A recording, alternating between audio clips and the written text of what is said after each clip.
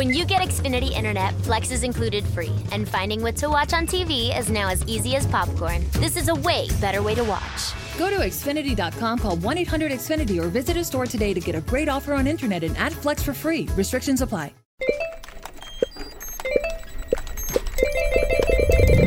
When it comes to delivering customer support, there are some things you don't want teams to hear. Intercom's streamlined support platform clears up space for more organized workflows and peace of mind. Our business messenger uses chatbots, shared inboxes, apps, and more.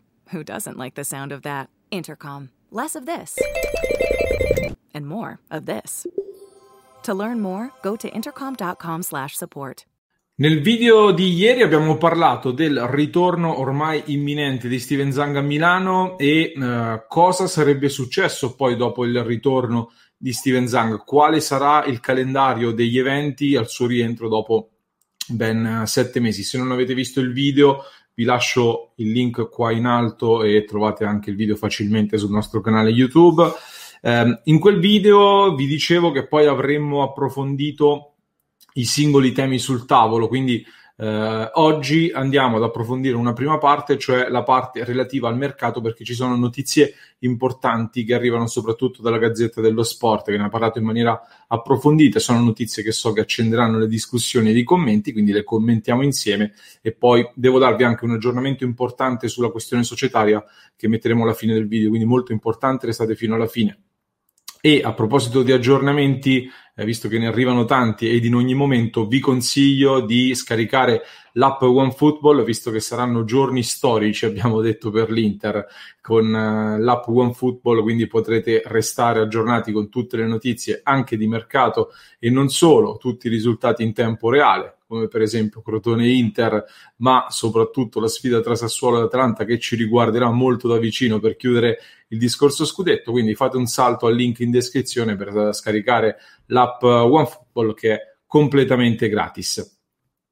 Parliamo di mercato allora, innanzitutto, e lo facciamo partendo da un articolo della Gazzetta dello Sport, come vi dicevo, un articolo che lancia tanti temi e tanti spunti molto interessanti. Ci sono delle voci piuttosto importanti. Vi condivido quello che è il titolo dell'articolo, che parla della nuova Inter di Zang, conti in ordine e la conferma dei più forti nelle linee guida post scudetto, le idee del presidente, a breve il vertice con Conte ed i dirigenti. Quindi la Gazzetta scrive: domani Steven Zang sarà a Milano, 7 mesi dopo l'ultima volta, dopo la festa scudetto, che può essere il 2 o l'8 maggio, sarà tempo di programmare la prossima stagione. Non sarà un Villa Bellini bis, anche qui un messaggio importante. Gli animi, si parla tra Conte e la presidenza, sono più sereni. Il presidente ha voglia di garantire continuità alle ambizioni del club,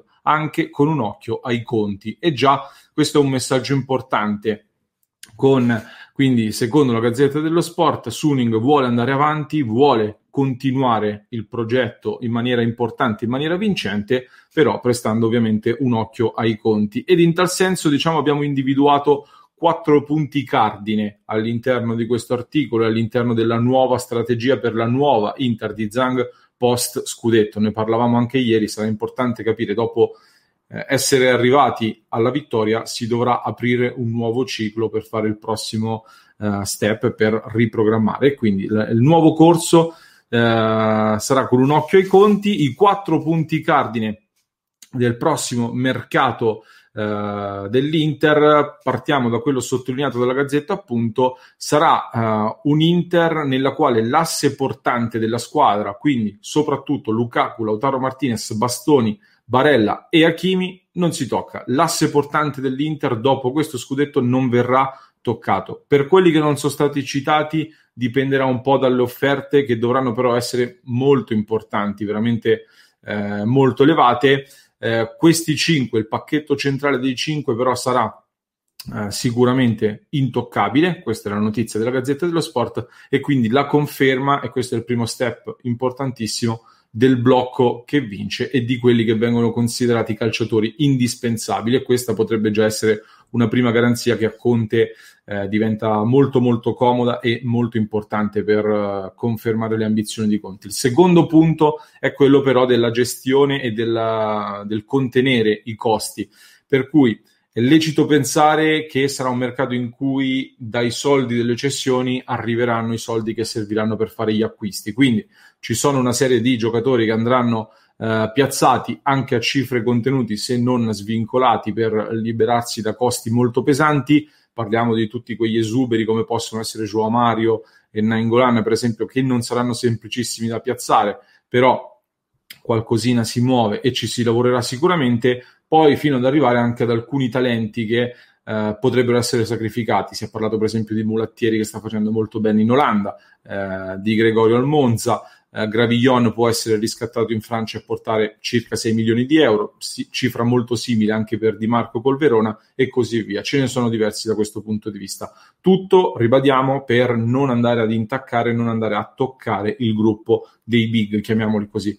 Parallelamente bisognerà procedere anche ad una riduzione e a un contenimento del monte ingaggi. Attenzione per cui ad alcuni giocatori non giovanissimi che percepiscono degli ingaggi elevati e che non sono centrali nel progetto.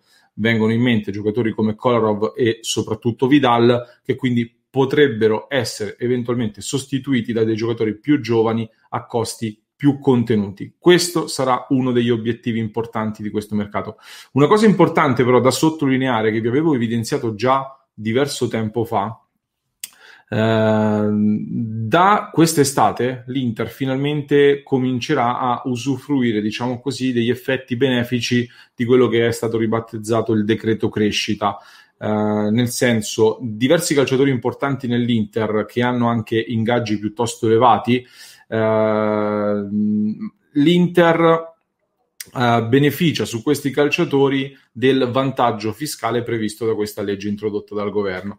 Questo vantaggio, come abbiamo sempre detto, si concretizza nel momento in cui il lavoratore, in questo caso il calciatore o l'allenatore, resta in Italia con i propri redditi, diciamo con la propria attività, per 2 anni. Quindi calciatori che hanno un ingaggio molto elevato, che sono arrivati nel 2019, avrebbero dovuto rimanere in Italia almeno fino al 2021 per poter usufruire di questo vantaggio. L'Inter che cosa ha fatto quindi? Anziché beneficiare subito dello sconto, rischiando poi di dover ritirare fuori i soldi se il calciatore o l'allenatore se ne fossero andati entro i 2 anni, l'Inter ha da subito accantonato l'intera cifra, quindi per 2 anni l'Inter ha pagato tutta la cifra completa, comunque ha accantonato tutta la cifra completa, quindi di fatto dal prossimo luglio l'Inter invece recupererà questi soldi molto importanti che prima aveva accantonato. Secondo la Gazzetta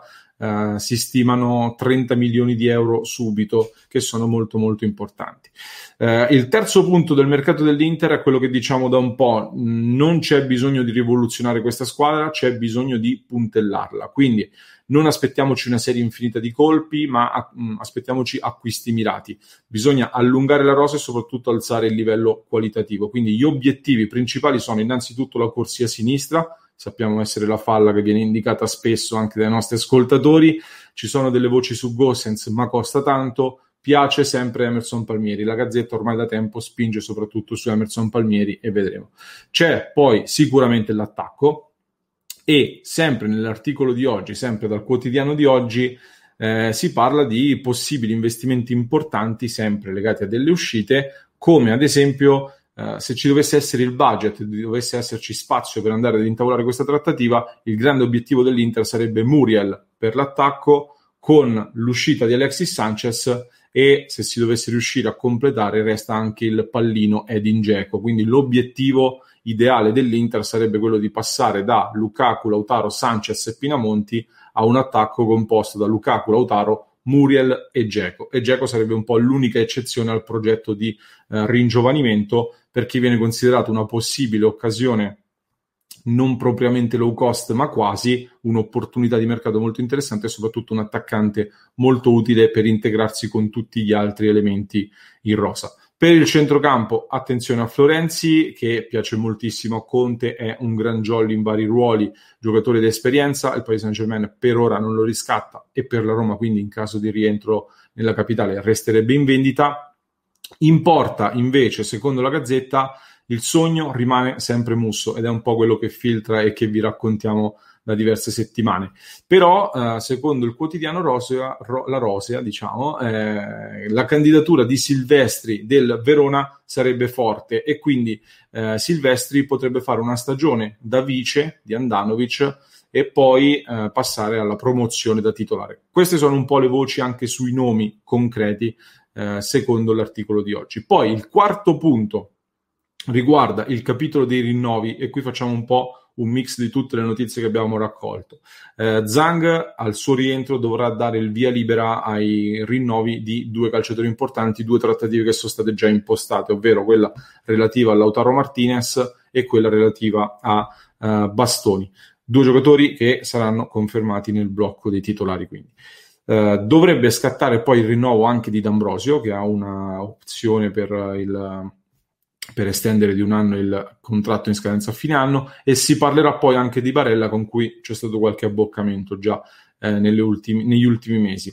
Da lì poi partiranno vari ragionamenti su altri calciatori in rosa. Chi resta in bilico al momento è Marcelo Brozovic. Non risultano al momento dei contatti per il rinnovo del centrocampista croato, è in scadenza nel 2022, quindi di fatto è vicino all'ultimo anno del suo contratto con l'Inter. Secondo la Gazzetta potrebbe essere un sacrificabile di questo mercato, soprattutto perché di mezzo ci sarà anche la vetrina dell'Europeo e potrebbe rendersi appetibile per diversi top club. Quindi attenzione a Brozovic, questo è un po' l'aggiornamento di giornata. Vedremo un po' quelli che saranno gli sviluppi. Fatemi sapere voi che cosa ne pensate di queste mosse, quali sono secondo voi gli obiettivi prioritari su cui dovrebbe puntare l'Inter. Se voi aveste una fiche a disposizione su chi la spendereste, magari in quale ruolo, quindi andreste a rinforzare l'Inter secondo voi.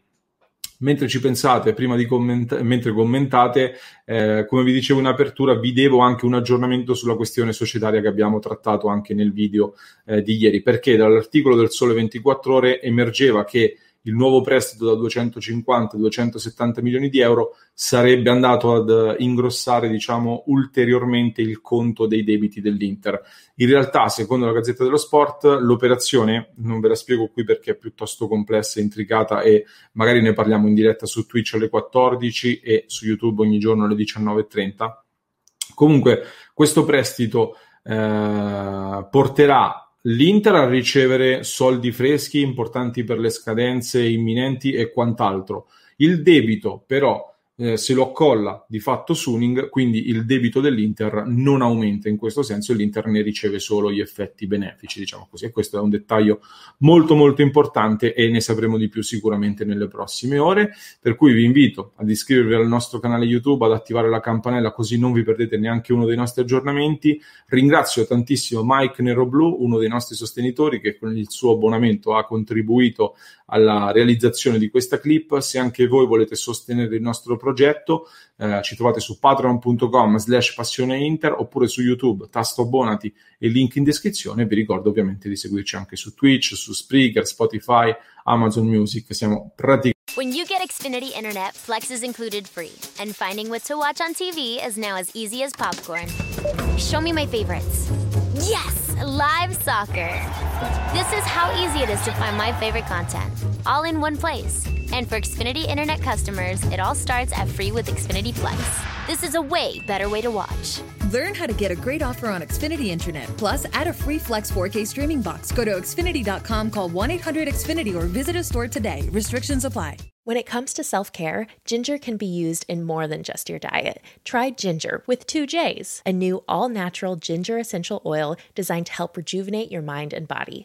Ginger's special extraction process results in a higher purity ginger oil, and it comes pre-mixed with carrier oils, so it's always ready to use. Plus, the convenient dropper cap ensures you get the perfect amount every time. Get 20% off your first purchase today at jinjer.us/podcast. That's ginger.us/podcast. 15 minutes could save you 15% or more. My dad used to say that. Sure, yeah. It's from Geico. Yeah, whenever I would ask my dad for life advice, he'd sit me down and say, son, 15 minutes could save you 15% or more. And look at me now, a well-adjusted adult with a drawer full of plastic bags I'll never use. Okay, I'm confused. Was your dad a licensed Geico agent? Nah, he was just a real good dad. Geico. 15 minutes could save you 15% or more.